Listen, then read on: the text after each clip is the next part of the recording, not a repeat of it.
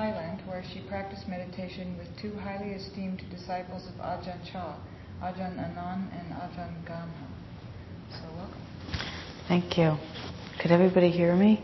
Mm-hmm. I have a request. Could we make it a little bit more intimate? Feel free to bring the chairs up, and if you want to move up. Just a nicer feeling of the Sangha. Thank you. And how long do you want me to talk? Well, you need to go home by 9. So. Okay. You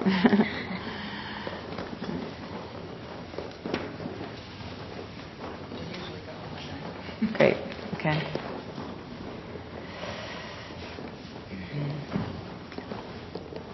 Oh, that's nice. Much better.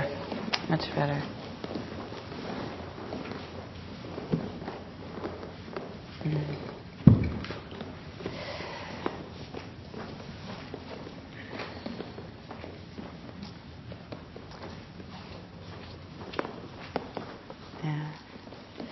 Yeah, it's a very sweet feeling to be here, and it's such a great space. I'm really happy for you. Not only do you have a great teacher, Gil, but you also have a great space. So this evening I'd like to share with you some of the experiences I had living in a monastery, 2 different monasteries, while I was practicing in Asia this past year. Actually, I think the last time I spoke here I was just on my way, so I just got back. So it was very nice to do full circle. I think it's important to talk about monastic life and what that's like, because that is the roots of our tradition that we practice here. And although we've made many adaptations in the West to what meditation looks like, it's really important to remember that where our tradition comes from and how it's traditionally practiced. So when we make the adaptations, at least we understand what the foundations are, or I should say, or what I understand them to be. I wasn't ordained when I was in Asia. There are nuns who are on 8 or 10 precepts, but I did not. I practiced as a layperson in the monastery for that time. So I'd like to just give you an idea of what that living was like and what it was like to be with 2 great meditation masters, and some of the insights that I had in terms of how it helped my practice, and some of the customs and traditions that I learned that were very helpful to me and that I'll share with you and that could possibly be helpful to you as well.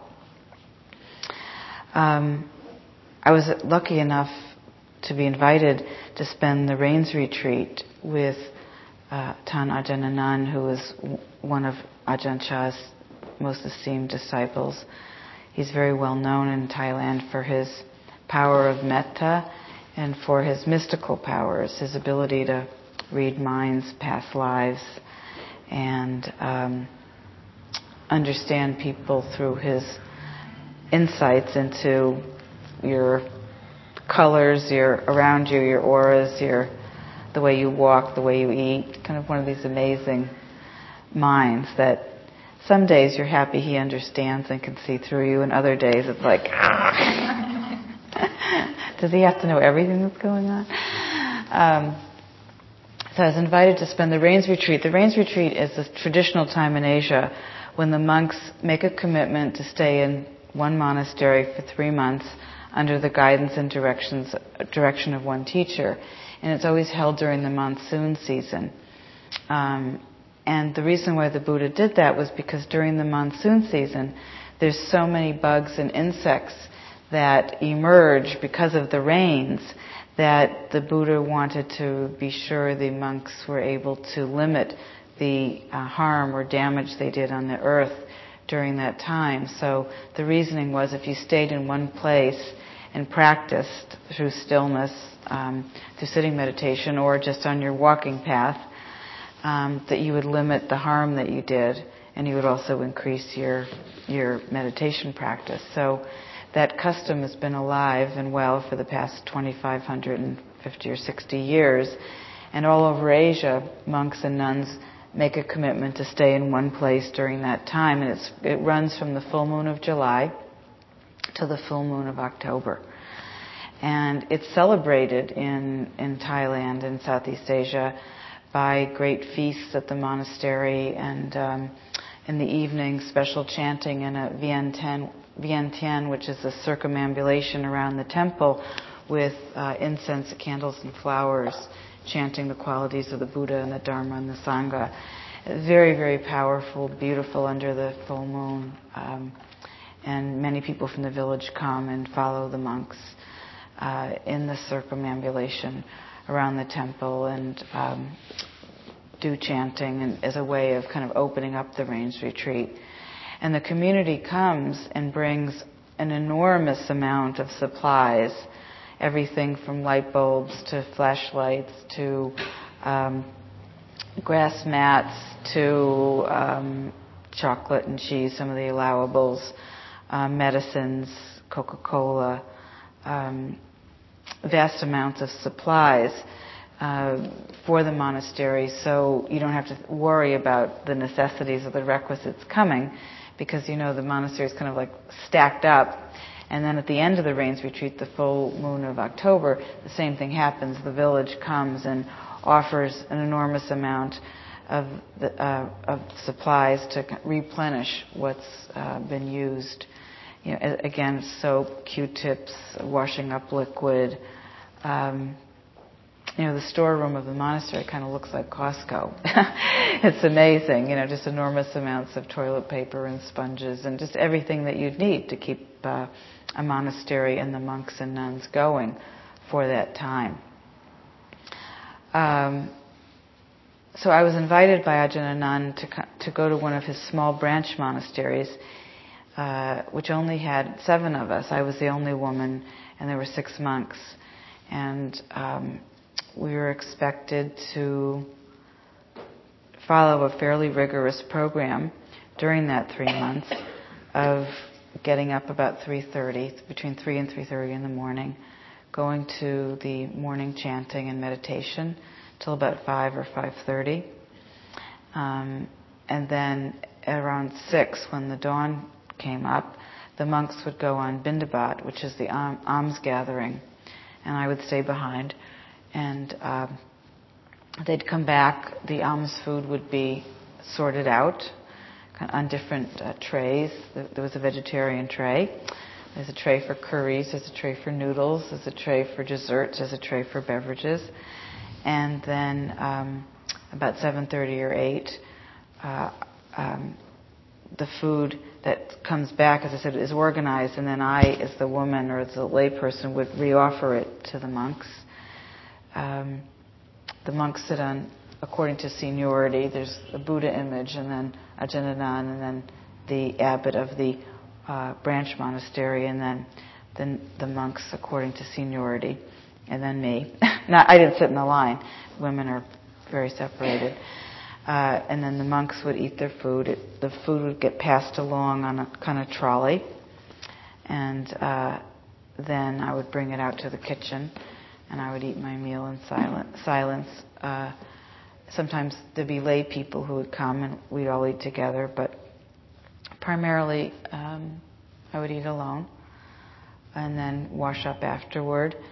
And the day, basically from maybe 9 or 9:30 in the morning till 3, was spent in my kuti, which is a meditation hut that I had at the edge of the forest, and would be spent alternating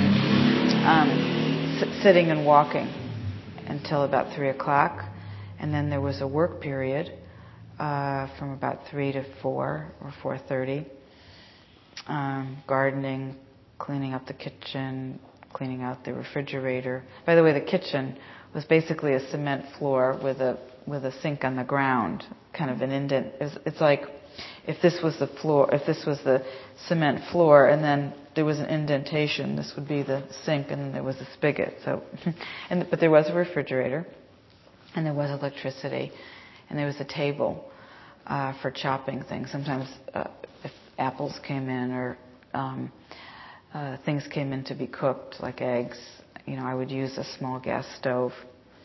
The rule the Buddha set down is that the monks have to go on bindabat every day, by the way, and no food is allowed to be kept overnight. So whatever wasn't eaten, people in the village would come and take it, and they would distribute to the hospital. They'd distribute it to workers at the monastery or to schools. And then it starts all over again every day. And the rule that the Buddha set down was so that the monks wouldn't isolate themselves and just hang out in the forest, that they had to every day go on bindabat as a reminder of the natural interdependence that we have with each other, that the monks inspire us from a spiritual point of view, but the monks also depend on us for the requisites being food, lodging, robes, and medicine. During the work period, getting back to that, there was the monks would sweep, and there's always chores to do around a monastery, cleaning up. The monks are allowed to sweep, but they're not allowed to garden, because again, in gardening you might harm bugs. And their Vinaya, their code of ethics, is so strict that they're not allowed to do that. I did a lot of gardening. And then at about 4:30, the monks would have tea together, but sometimes I was invited, most of the time I wasn't. I would have tea alone. And then we'd gather again about 7 or 7:30 for evening meditation and chanting. So it was a very rigorous, very physically demanding schedule from, as I said, 3 or 3:30 until maybe 10 or 11 in the evening.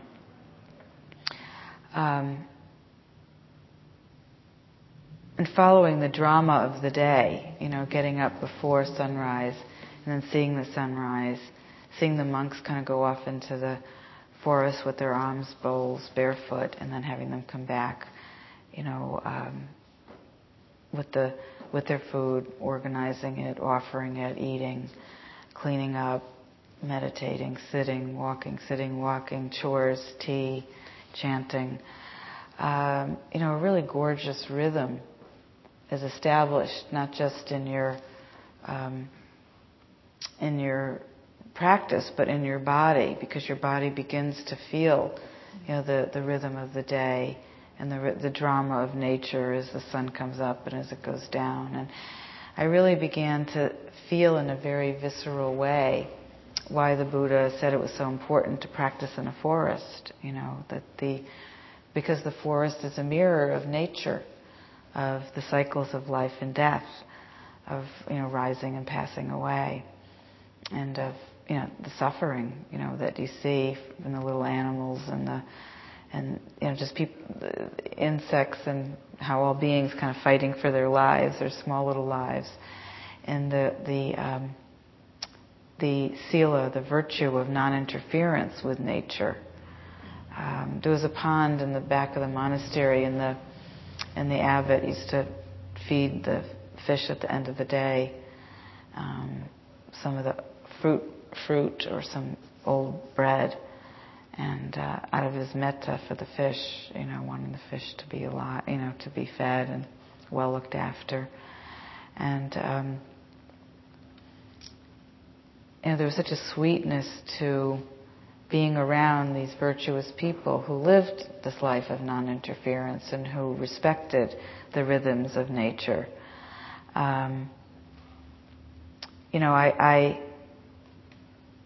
For myself, I really hadn't lived that closely to nature. I hadn't really had that opportunity, briefly camping and going to Yosemite and hiking and things like that, but never have I ever had that opportunity to really put myself, by making a commitment to the precepts, to put myself in such a harmonious view with the nature that was around me.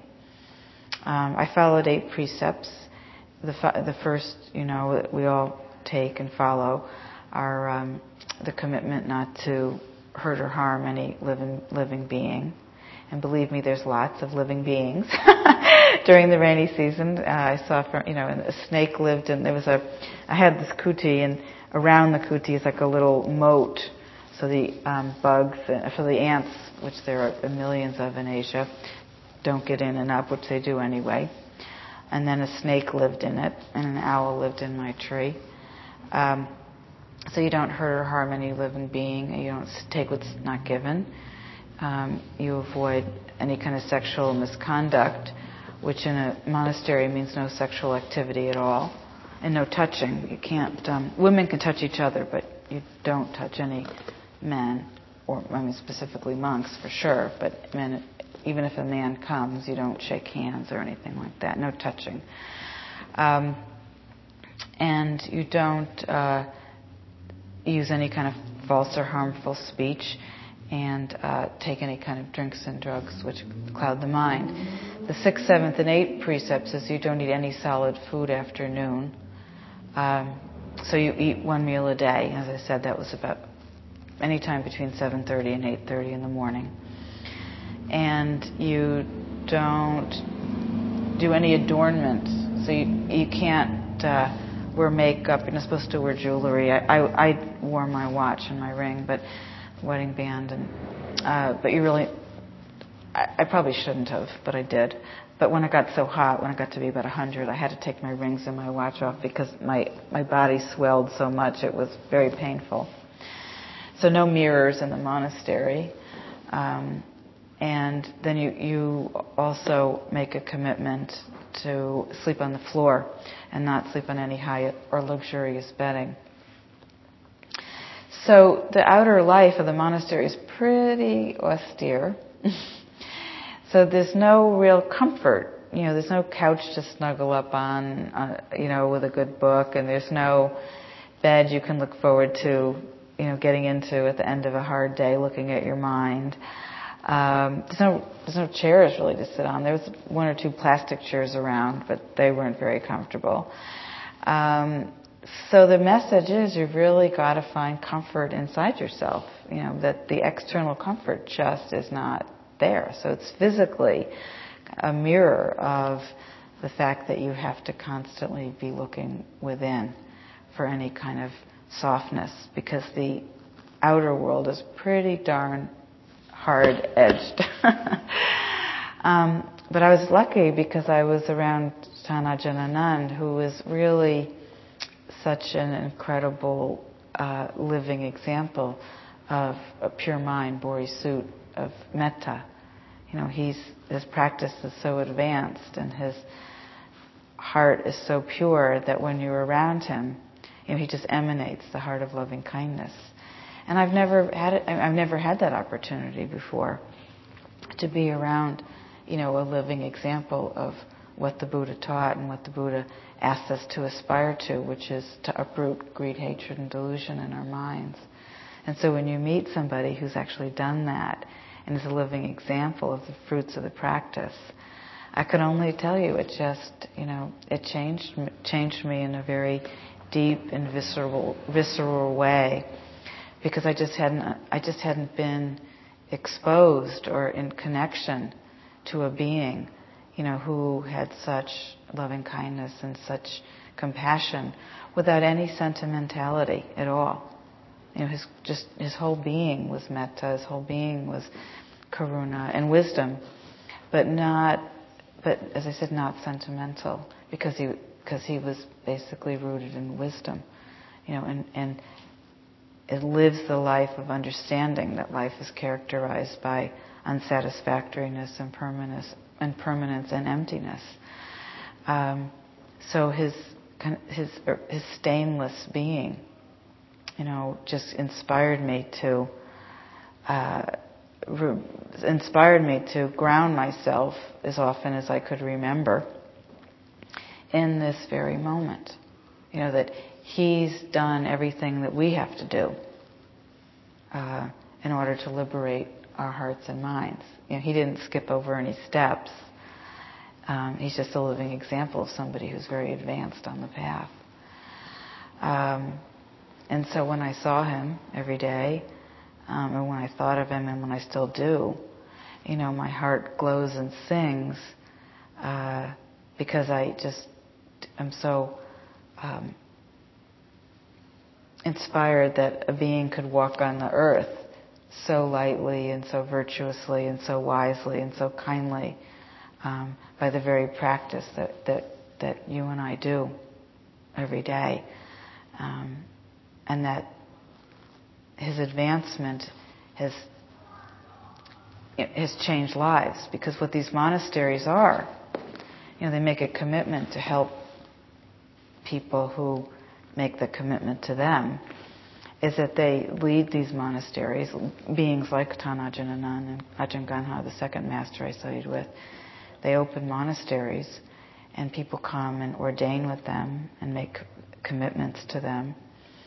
And that's what they do. They lead people, they become guide, they're guiding teacher to help liberate other beings. And to think that, as we sit here in Redwood City, that there's monastery. Ajahn Chah has 300 monasteries in Thailand, or I think mostly in Thailand, but all over the world, where beings are committed to liberation. And Ajahn Chah's disciples, have strong enough minds and hearts to attract monks and nuns, mostly Asian, some Americans, some Westerners, who make a full-time job. That's their job, is to purify their heart and mind, and then to go out and teach other people the Buddha's way and to inspire them. And they do, because in Asia, it's important for you to know and for us to remember here that all the teachings are given 100% freely. When you go to a monastery, you cannot buy anything. There's nothing to buy. You are given everything. The only way you can give anything is if it's a donation. If you need clothes, if you need books, if you need tapes, if you need Q-tips for your ears, if you need anything is given, and everything is given. So there's nothing you can buy at a monastery. The only thing you can do is let go and give. And I was so inspired by that. I was so inspired by the power of goodness and generosity. That the practice is so revered in Asia. It's so highly regarded as a beautiful and meritorious way to spend a life, that there are thousands of monasteries in Asia.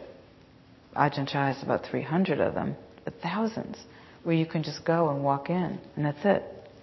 That's it. You just go, and they show you a kuti, and they tell you where the teacher is and what time the meal is, and that's it. Whatever you need, you just say, and you get it. And when you leave, if you want to give a donation, you do, and if for whatever reason you don't or you can't, you don't. And the system just goes on the goodness and generosity of people believing in the teacher and believing in the Buddha's teachings and the path. So it just cracked my heart open, that this was given to me, and seeing the system in operation, where sometimes I would go out and offer alms food, and the monks walk in meditation, walking meditation. Their eyes are down, they're cast down. There's no eye-to-eye contact, and the people in the village line up every morning at dawn. There's probably about 500,000 monks in Asia. They're all fed on generosity, and they walk through in a line, and people bow to the monks, and without making eye contact, spoon into the bowl.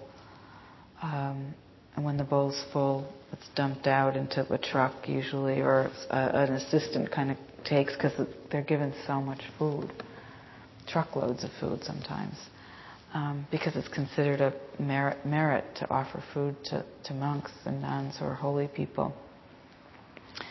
And there's no eye contact, there's no exchange. There's respect for the monks that are meditating, and it's good enough that you make the offering to the Sangha without anything in return. Sometimes monks offer a blessing. It depends on the custom of the monastery. Sometimes you're offered a blessing, sometimes the monk just, after you've given it, they'll just walk away. So, the opportunity to practice in a Buddhist country, was so besides the schedule and fitting into the rhythms of the monastic life, to feel the support. Can you imagine Redwood City getting up in the morning and lining up to give food to the holy people as a way of starting the day? I think of the way I start my day for half my life, more than half my life, is what am I going to wear? What's the weather? Is it going to be traffic? All the hassles of the day. And they wake up and think, got to put the rice on. The monks are coming. It's a whole different orientation.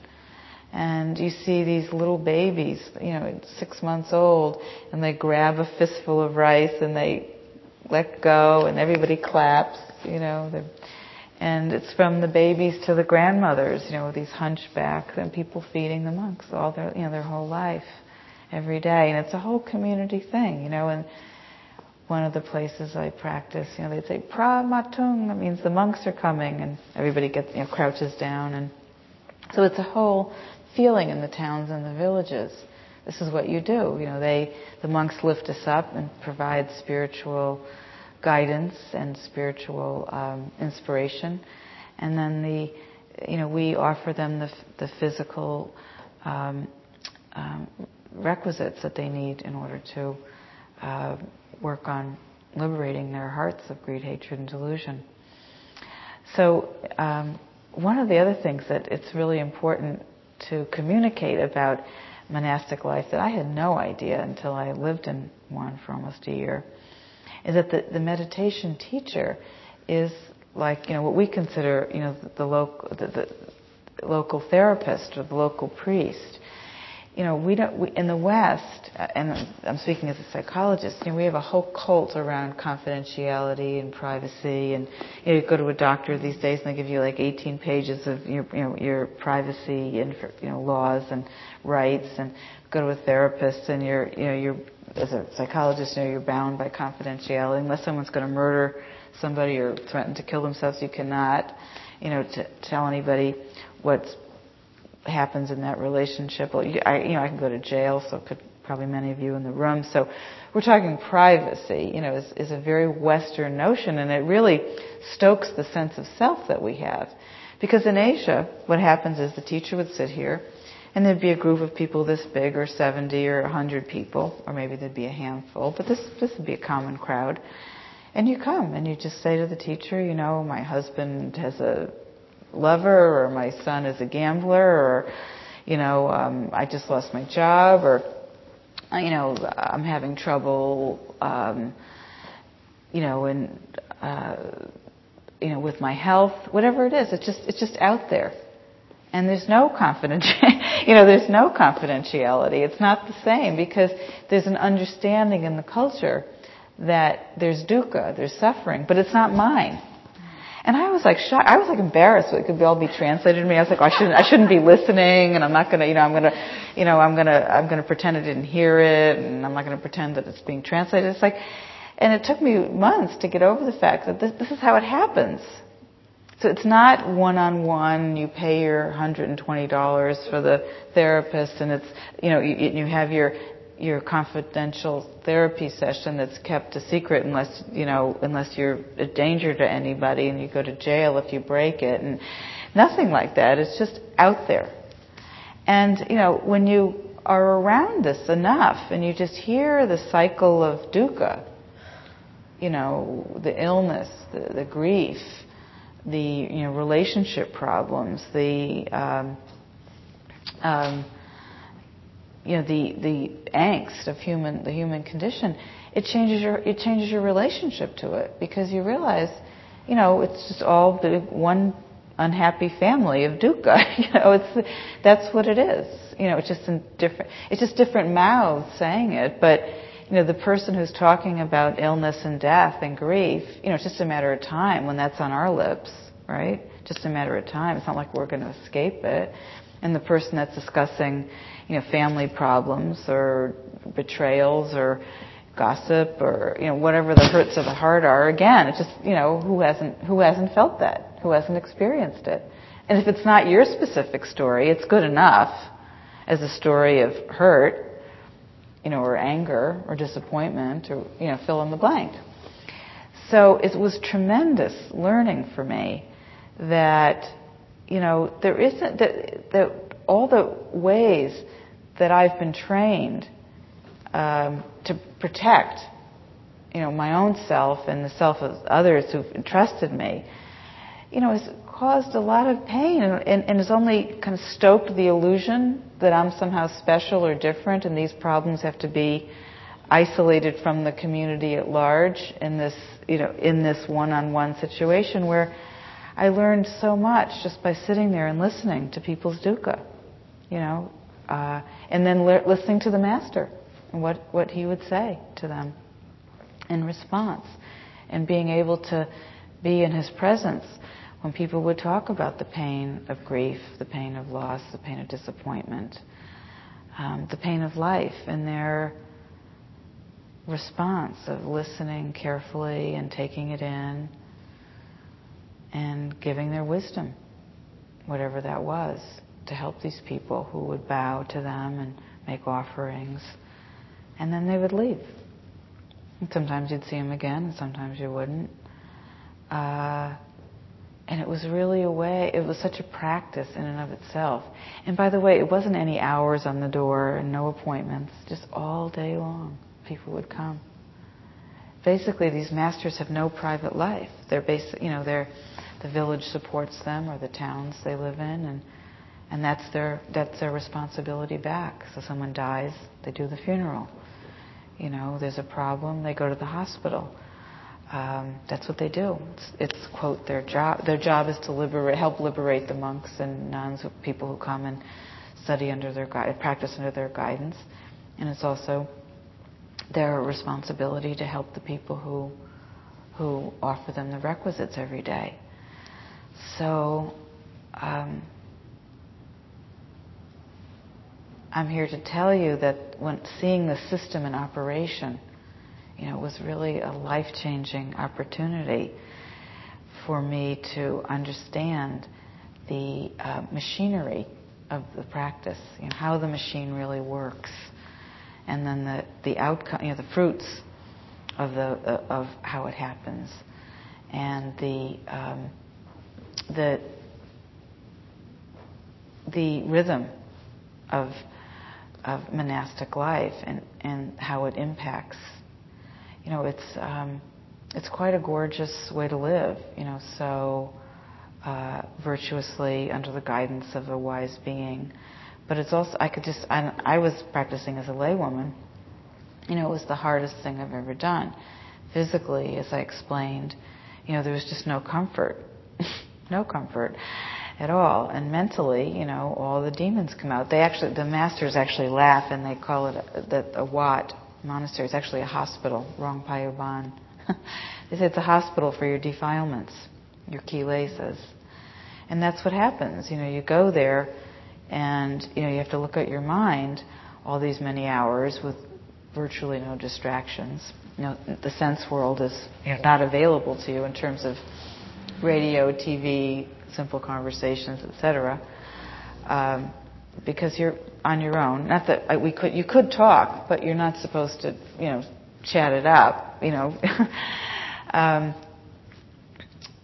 So to be thrown on your own mind in a forest where there's no comfort, is a very difficult thing to do. So as I said to both of my teachers, when I came and paid respects and bowed to them when I first came, I felt very different when I came and paid respects and said goodbye, because you really understand, how hard and demanding it is to really change the mind, to change the heart. It's it's a formidable thing to do. So when you're sitting at the feet of someone who's done it, and you bow to them and you make offerings to them, the bow takes on a whole different meaning because you're really bowing to their purification, what they've done with their hearts and minds.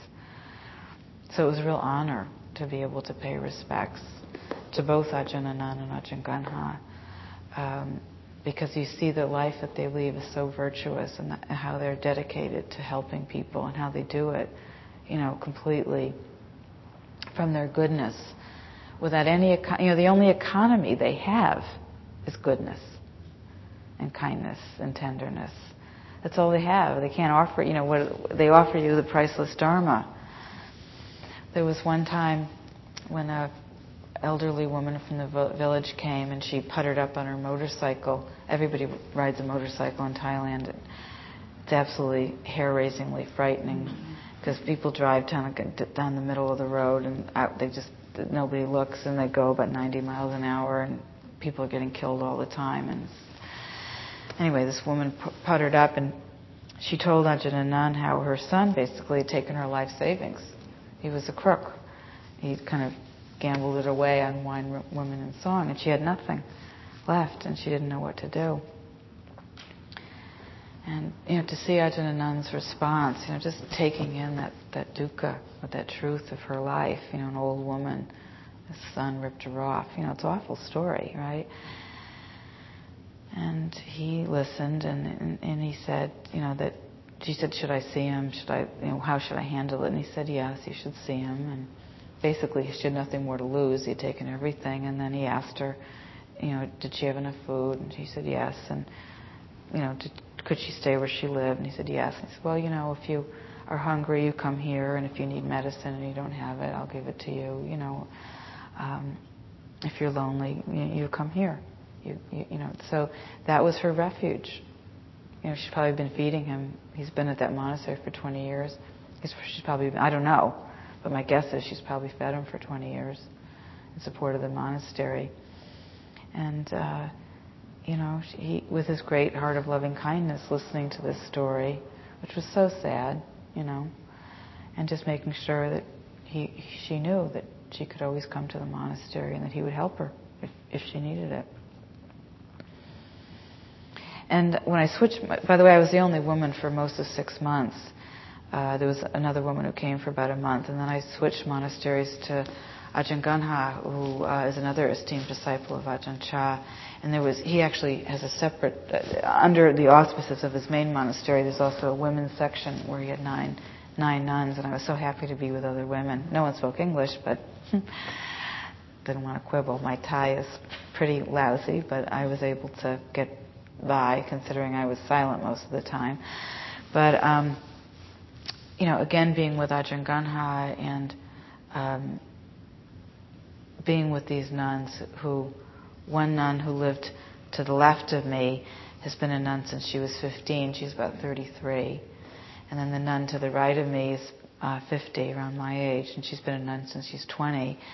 And, the collective radiance of these 9 nuns was just, just blew my mind. They're just, after being with just monks, and monks are given so much respect, and women are kind of, there to serve them. But then to be in the monastery with this group of nuns who, we would bow down to and treat very similarly in terms of the respect that they were afforded and certainly deserved. It was such an honor and pleasure.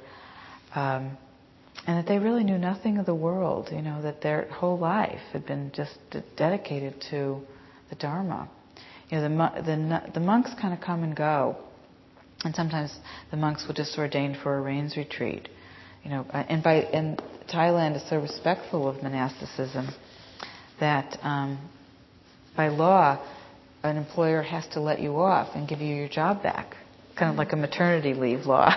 You can't fire somebody for taking maternity leave. You can't fire somebody for ordaining for the rains retreat.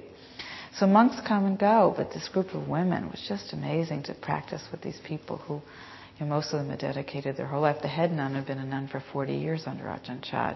Her radiance just blew me away.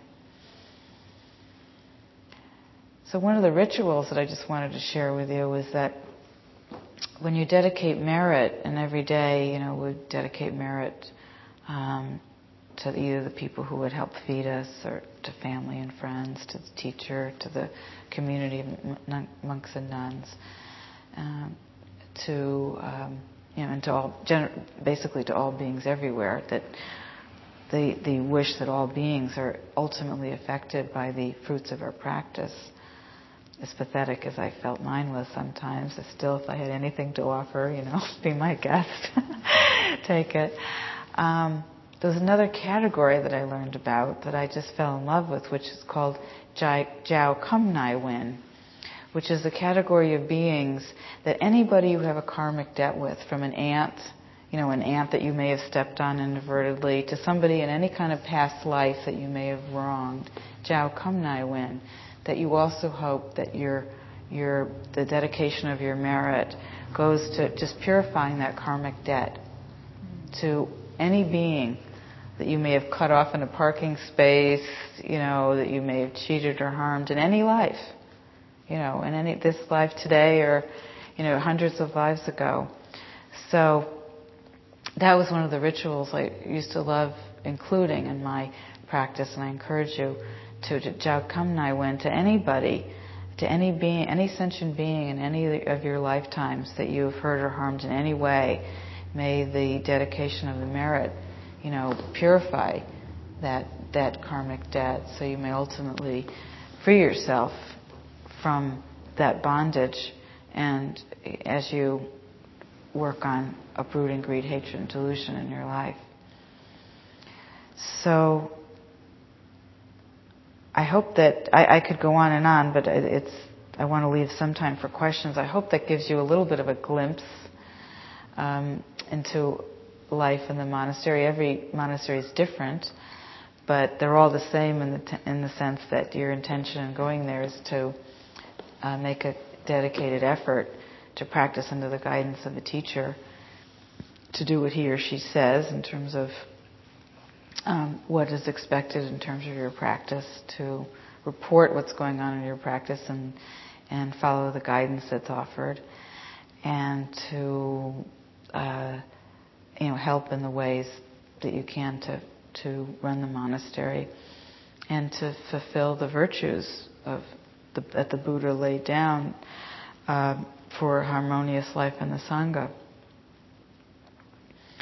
And that I hope that any merit that I have gained from that could be shared with you and to all beings, and to Jiao Kum Nai Wen, all over the planet, because wouldn't that be wonderfully nice if that every day everybody asked not only to share their merit, which apparently has incomparable merit, just to give up the selfish mind for that 1 second to offer it on behalf of anybody, but to offer it on behalf of anybody we've hurt or harmed for through the ages of our being.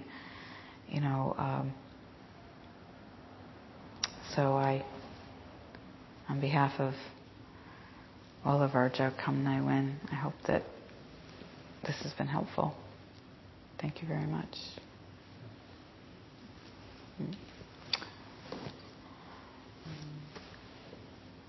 So, are there any questions? Yes. After a year of this practice, how has it changed your routine coming back now? What fundamental changes have you made as a result?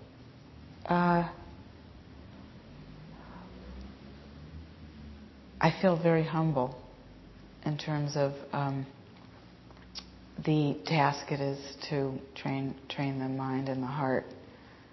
And I feel that humility has changed the judgments I've had towards myself and towards other people for being anything other than what they are. That we're all in this mess called samsara, and we're all deluded by the illness of self-view. And when you get a real whiff of that, living in a monastery, just looking at the sick mind, I think it's changed me in that I feel more patient and more, this is the way it is. And there's no rest to it unless we uproot it. So I get less aggravated. It's more like, business as usual. Do you feel that's something that would be sustainable? I mean, when you're in a monastery like that, you're in a setting that promotes that. Right. And then you come back and you carry that with you for hopefully a long time, but then you have the same forces working, the same distractions and pushes and pulls of of modern life? I see how hard it is to do. I understand why there's monasteries. I think it's what we're trying to do in the West is infinitely more difficult, because we don't have the supports, we don't have the daily reminders, and we don't have the renunciation that's required. That we have so many. Our senses are always leaking, because we're always, when you can only eat one meal a day, and there's you're constantly, you can't look in a mirror. You have to wear, you wear a black skirt and a white shirt. You're not doing things and you're taking cold showers. There's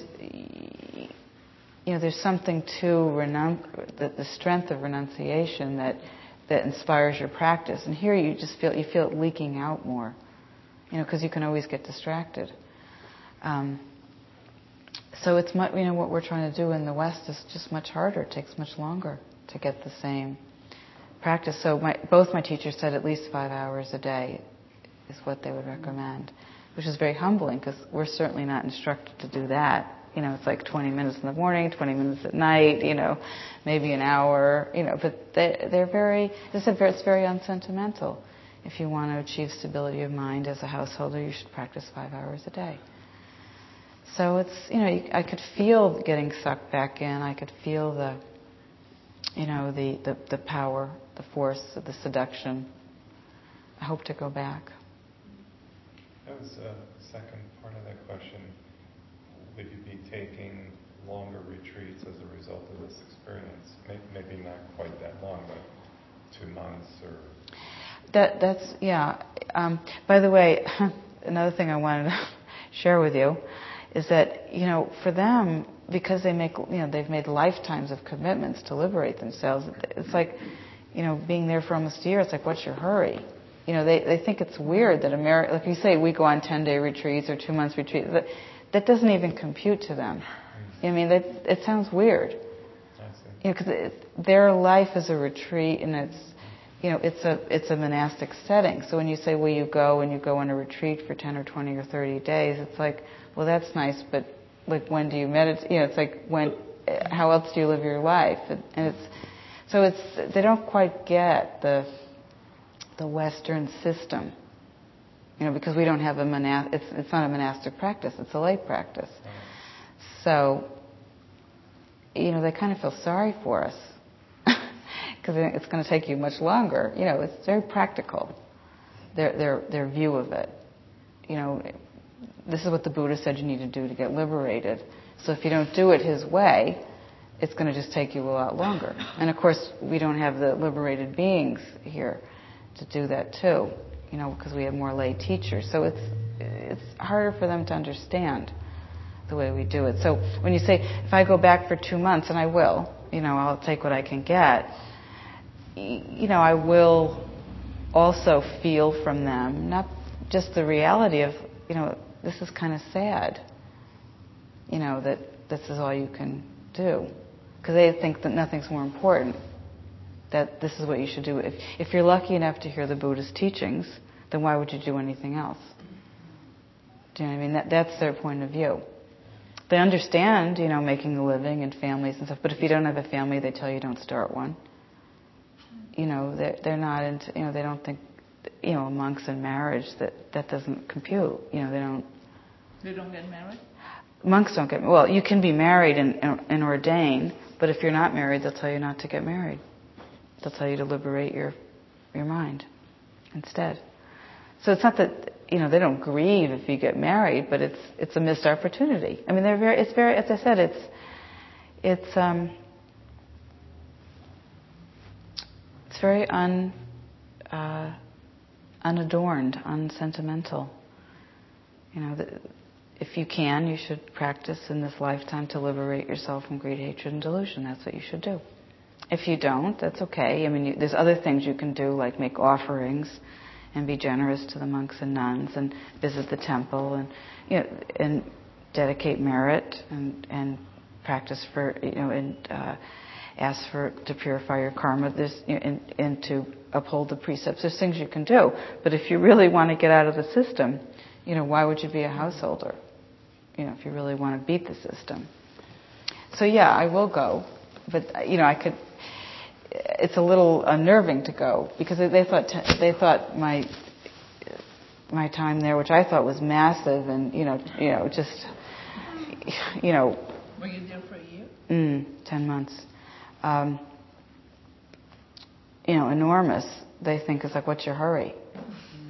So it's a whole different. Do you know what I mean? It's a whole different thing.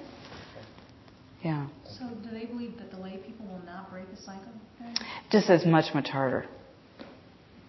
Because you don't have the you can do it. I mean, anything's possible, but it's much harder if you don't have the container to do it in a monastic setting under the guidance of a teacher, living a renunciate life, because renunciation is a big part of it. And it's hard to do. So on the moon days, on the full moon, the quarter moons, the 3/4 moon, and the new moon, so once a week people come to the monastery and practice and eat one meal a day, and they stay, and they, we'll put on black and white, which is a lay person's statement that you're on 8 precepts, and they will do that once a week.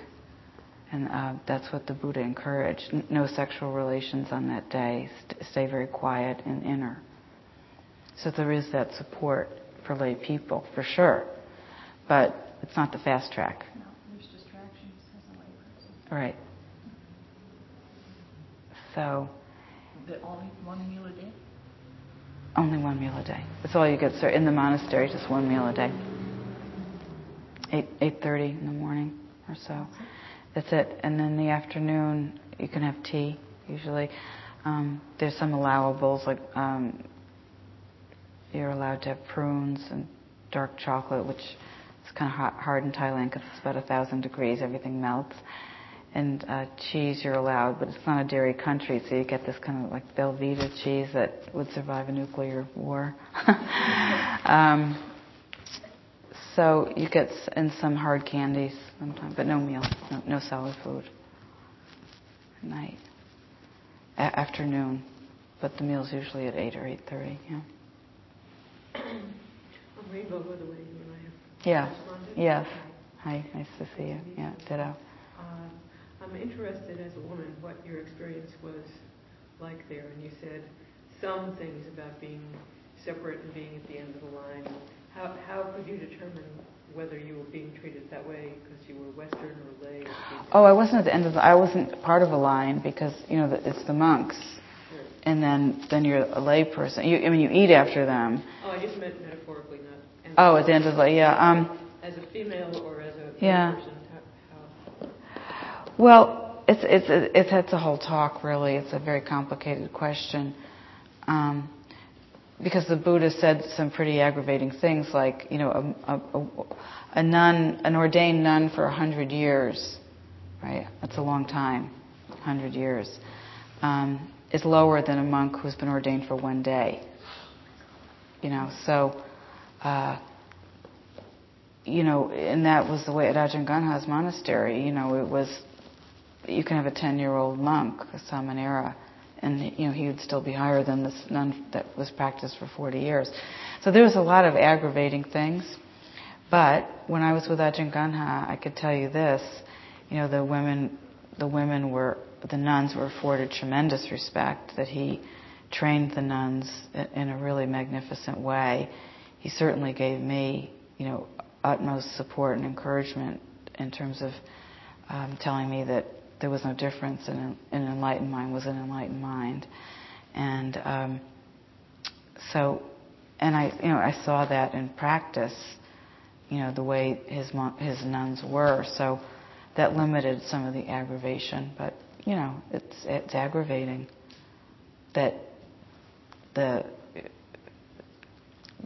respect afforded the monastic community is very different than the respect afforded the nuns community. That's the way it is. As I said, it's a very long conversation. But I was wondering what kind of guidance you got from the teachers, and did you get instruction, or was it more or less just living the life? No, I got very ongoing instruction and guidance from my teachers, who I'm so grateful to. and who I love very much, and who I feel very indebted to, because they were so kind. They were so kind that no matter what my mind was doing, and what mess of a state it was in, it was just okay. And there's a expression in Thai, it's tamada, normal. Tamada. So, the kilesas, the defilements, the greed, hatred, and delusion kind of pumping out of me, just, and the boredom and the loneliness and the, the irritations of, being in a tropical country and the discomfort and, the endless complaining mind. Just tamada, just, complaining. It's just, there was no judgment, just how do you rest in it. So I just felt totally loved by them. And not personal love, but just totally love, the understanding, the dukkha of just having a mind and a body, So it was very, very encouraging, and that they gave me lots of directions in my walking practice and my sitting practice, and really thinking about just the skeleton and thinking about different mantras, and they really encouraged me to do a lot of chanting as a way of calming the mind and stabilizing the mind. So, I felt very held, and because they weren't judgmental towards me, it relaxed my own judgmentalness towards myself and that critic, the inner critic, which is, so brutal. And they were just that's what minds do. They kind of torture you. See it.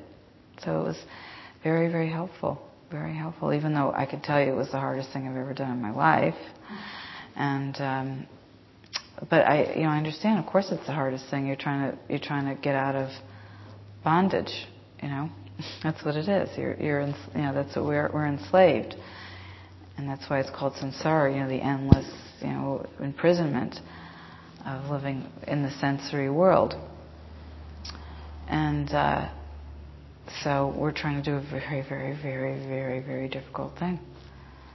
So as I lost my romance about how, somehow I make a lot of progress or, do whatever, just that's gone. As I say, I feel very humble and very grateful. I feel very grateful to Gil as my teacher, to Ajahn Anand, to Ajahn Ganha, to any being, who's really made a dent, and who's not only made a dent, but has, gotten out of the system of samsara, gotten out of it, just wow. So I feel very grateful and feel very appreciative of the efforts, and any moment of mindfulness is a moment of freedom. So you begin to have very low expectations, Okay, just one breath, just one bite, this one, lifting, moving, placing, and that's, okay, that was a moment of freedom. And some days just, you get through the day. It's about as good as you can say, but you did it with as much mindfulness as you could, with as much virtue as you could, given the mess that we're all in. And it is a mess. If you stop to look at the mind, it's pretty brutal. So I have a great respect and deep appreciation, as I said, for the Sangha. When you bow to the Buddha, you bow to the Dharma, you bow to the Sangha, you're bowing to people who are making the effort to practice the monastic Sangha, the lay Sangha. When you bow, if you've looked at your mind for 5 minutes, you realize it's something to bow to, because not many people are doing it if you look on the whole planet. So, every day when I practice and I bring up the images of my teachers, I do it to inspire myself that there are beings on the planet that have done it, and because of their teachers, and all the way back to the Buddha, and that if there's big enlightenment, there's enlightenment, you never forget it, you're out of the system, where there's little enlightenment, which is just this breath, and knowing that. So,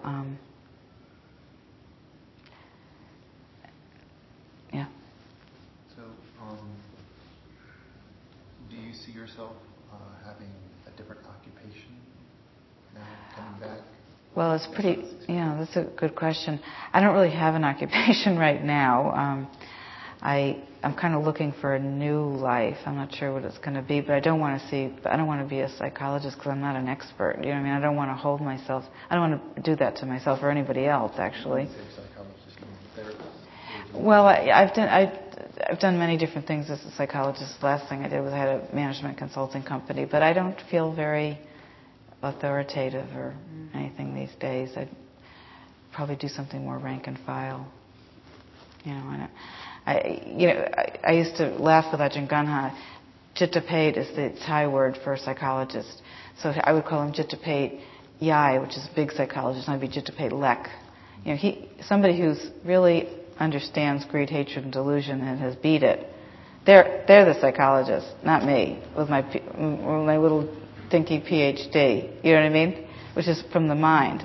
Theirs is in the heart. So I have a completely different view of psychology and who I think is a psychologist. Do you know what I mean? They're the real thing. So I'm not putting down my PhD, but the book knowledge I have doesn't, it's not why we're sitting here looking at our in-breath and out-breath. You know what I mean? It's a whole different thing. So what would you do? I don't know. I just got back. I don't know. It's very likely I'll go back again. It's very likely I won't. I don't know.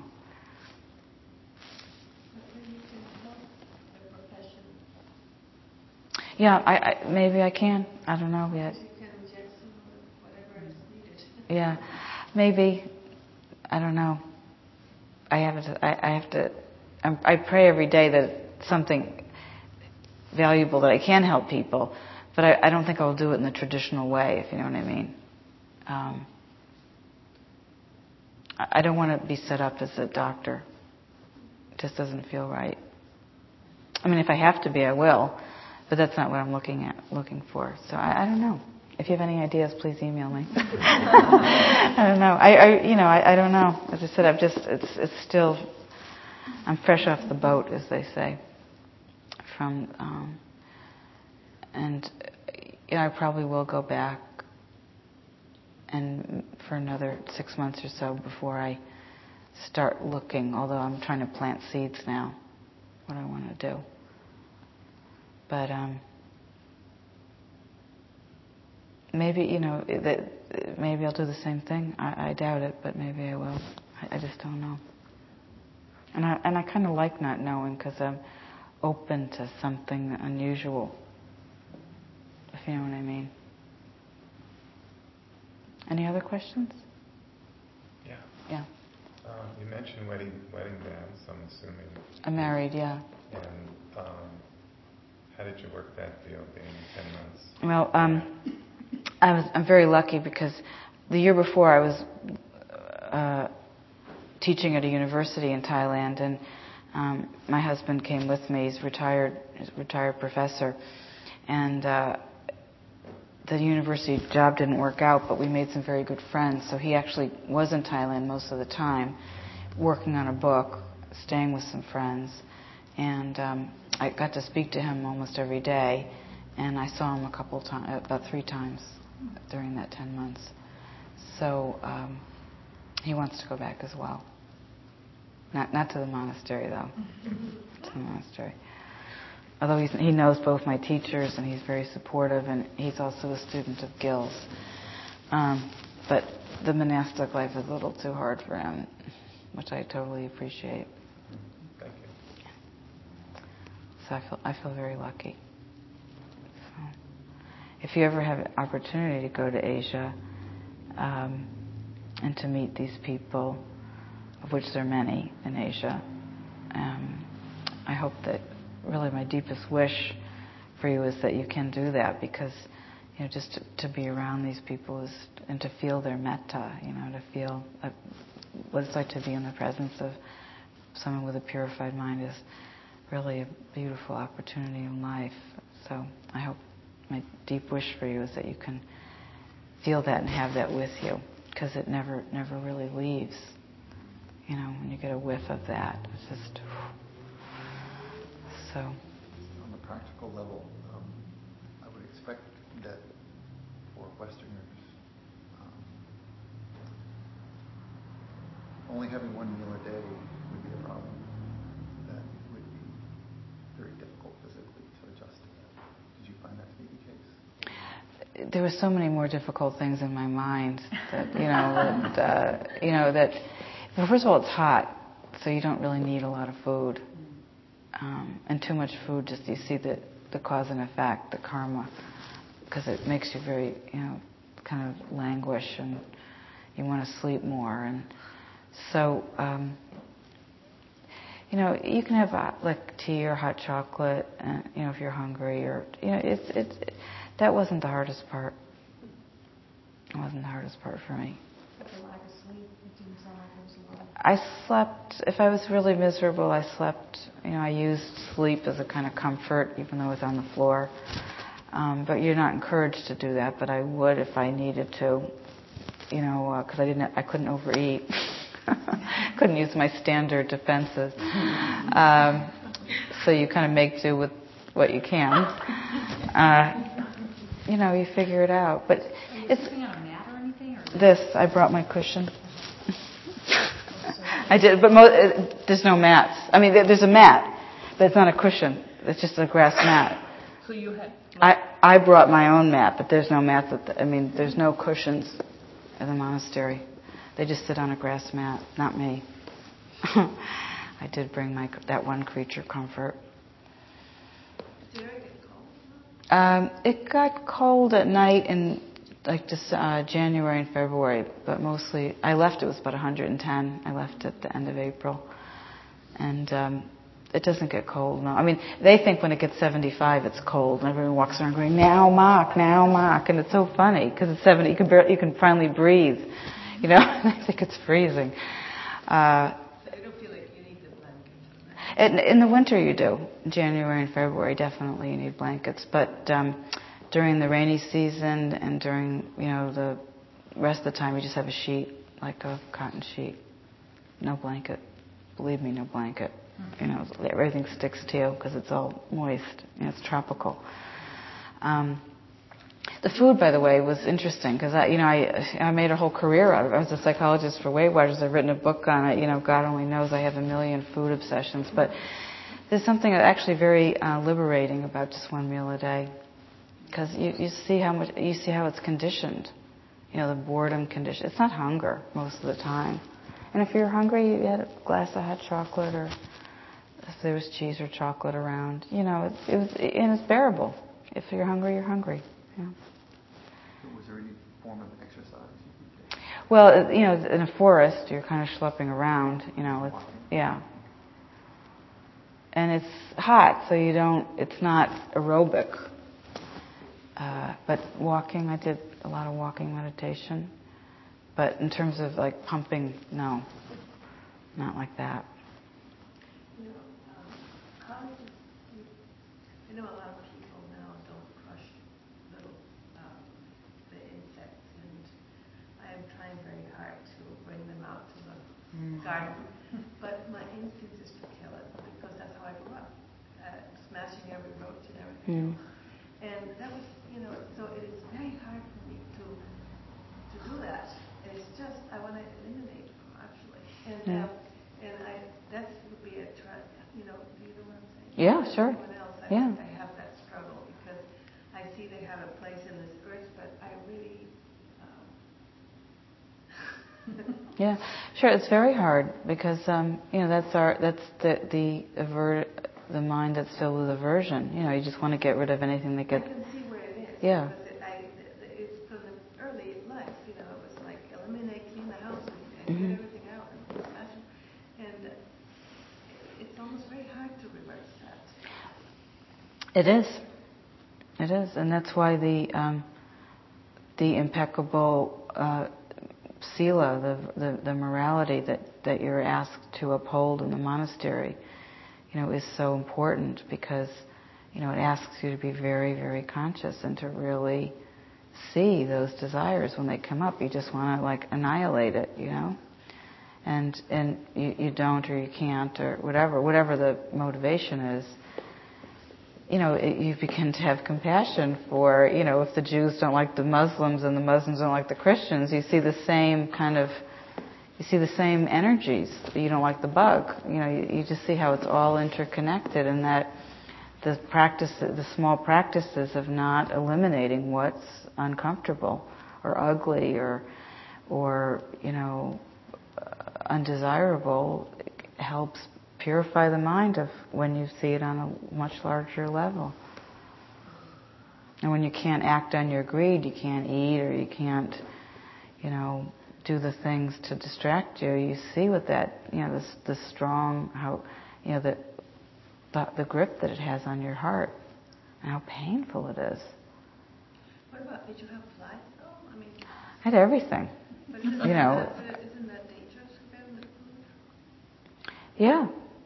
I never got sick, but, it's, there was a lot of unhygienic things. They were immaculate monasteries, by the way.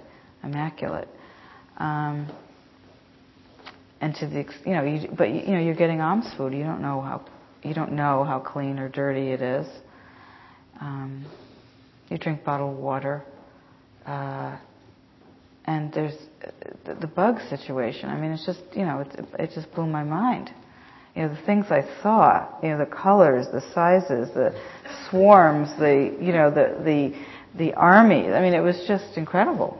And a lot of it was inconvenient, and that impulse to get it out of my way or whatever, it was very strong. When you said arms, it was the people giving the food to the monks, Mm-hmm. and that's what you ate. Yeah, that's what everybody eats. Yeah. Can you give us an idea of what was given? Tremendous amount of rice, because rice is considered a very virtuous thing to give. And then they give little bags of food. Like if you take a baggie, they'd fill it with curry or noodles or vegetables, and stir-fried things, and desserts. Like they eat a lot of like jellied things, like fruits that's like in a square jelly thing they make. Yogurt drinks, donuts, as I said, rice noodles, things like that. I don't know. So would you eat until you were full, or was there like portion control? I just would fill my bowl. Fill it with. Yeah, Is it okay to go back for seconds, or was there? Yeah. Well, the monks don't, because it gets kind of rolled by them, and you fill your bowl. For me, I had all the leftover. I had everything there, so I could do what I wanted. But This is in moderation. Yeah, I ate a lot, but a lot of times it's hard to describe. That sometimes like the food just made me sick. You know what I mean? I wasn't hungry really.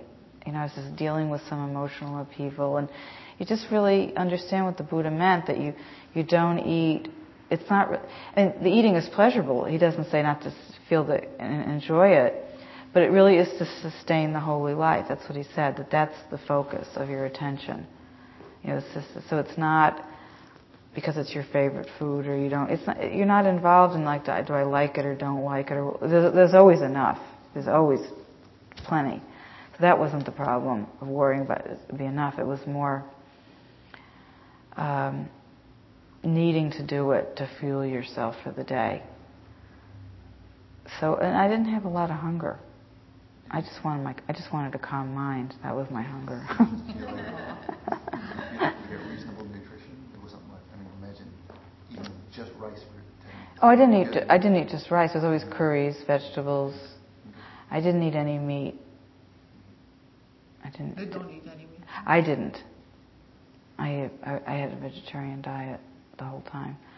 Was it nutritious? I survived it. You didn't feel bad. You didn't feel like I felt bad, but I wouldn't say it was because of my diet. There's tons of tofu,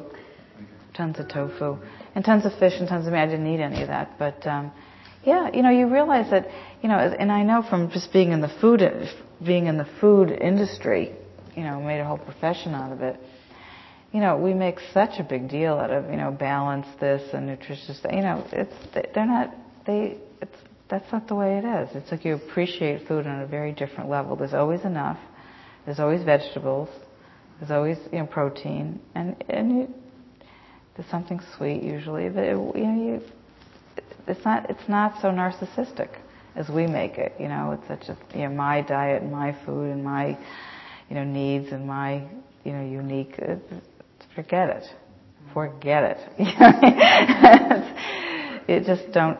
It's not a part of their thinking. So they had enough money to give back to other people? The poorest people gave food. The poorest, everybody gives to the monks. It's just a very beautiful thing. The people will give their portion of the food to monks first. They'll give the best to the monks before they'll eat for themselves. Louis, I'm sorry that we're... Okay. So, again, I want to thank you for inviting me, and I also want to particularly thank all my teachers, including Gil, for helping me along and us along. I wish you all well. Thank you very much. Thank you. Thank you.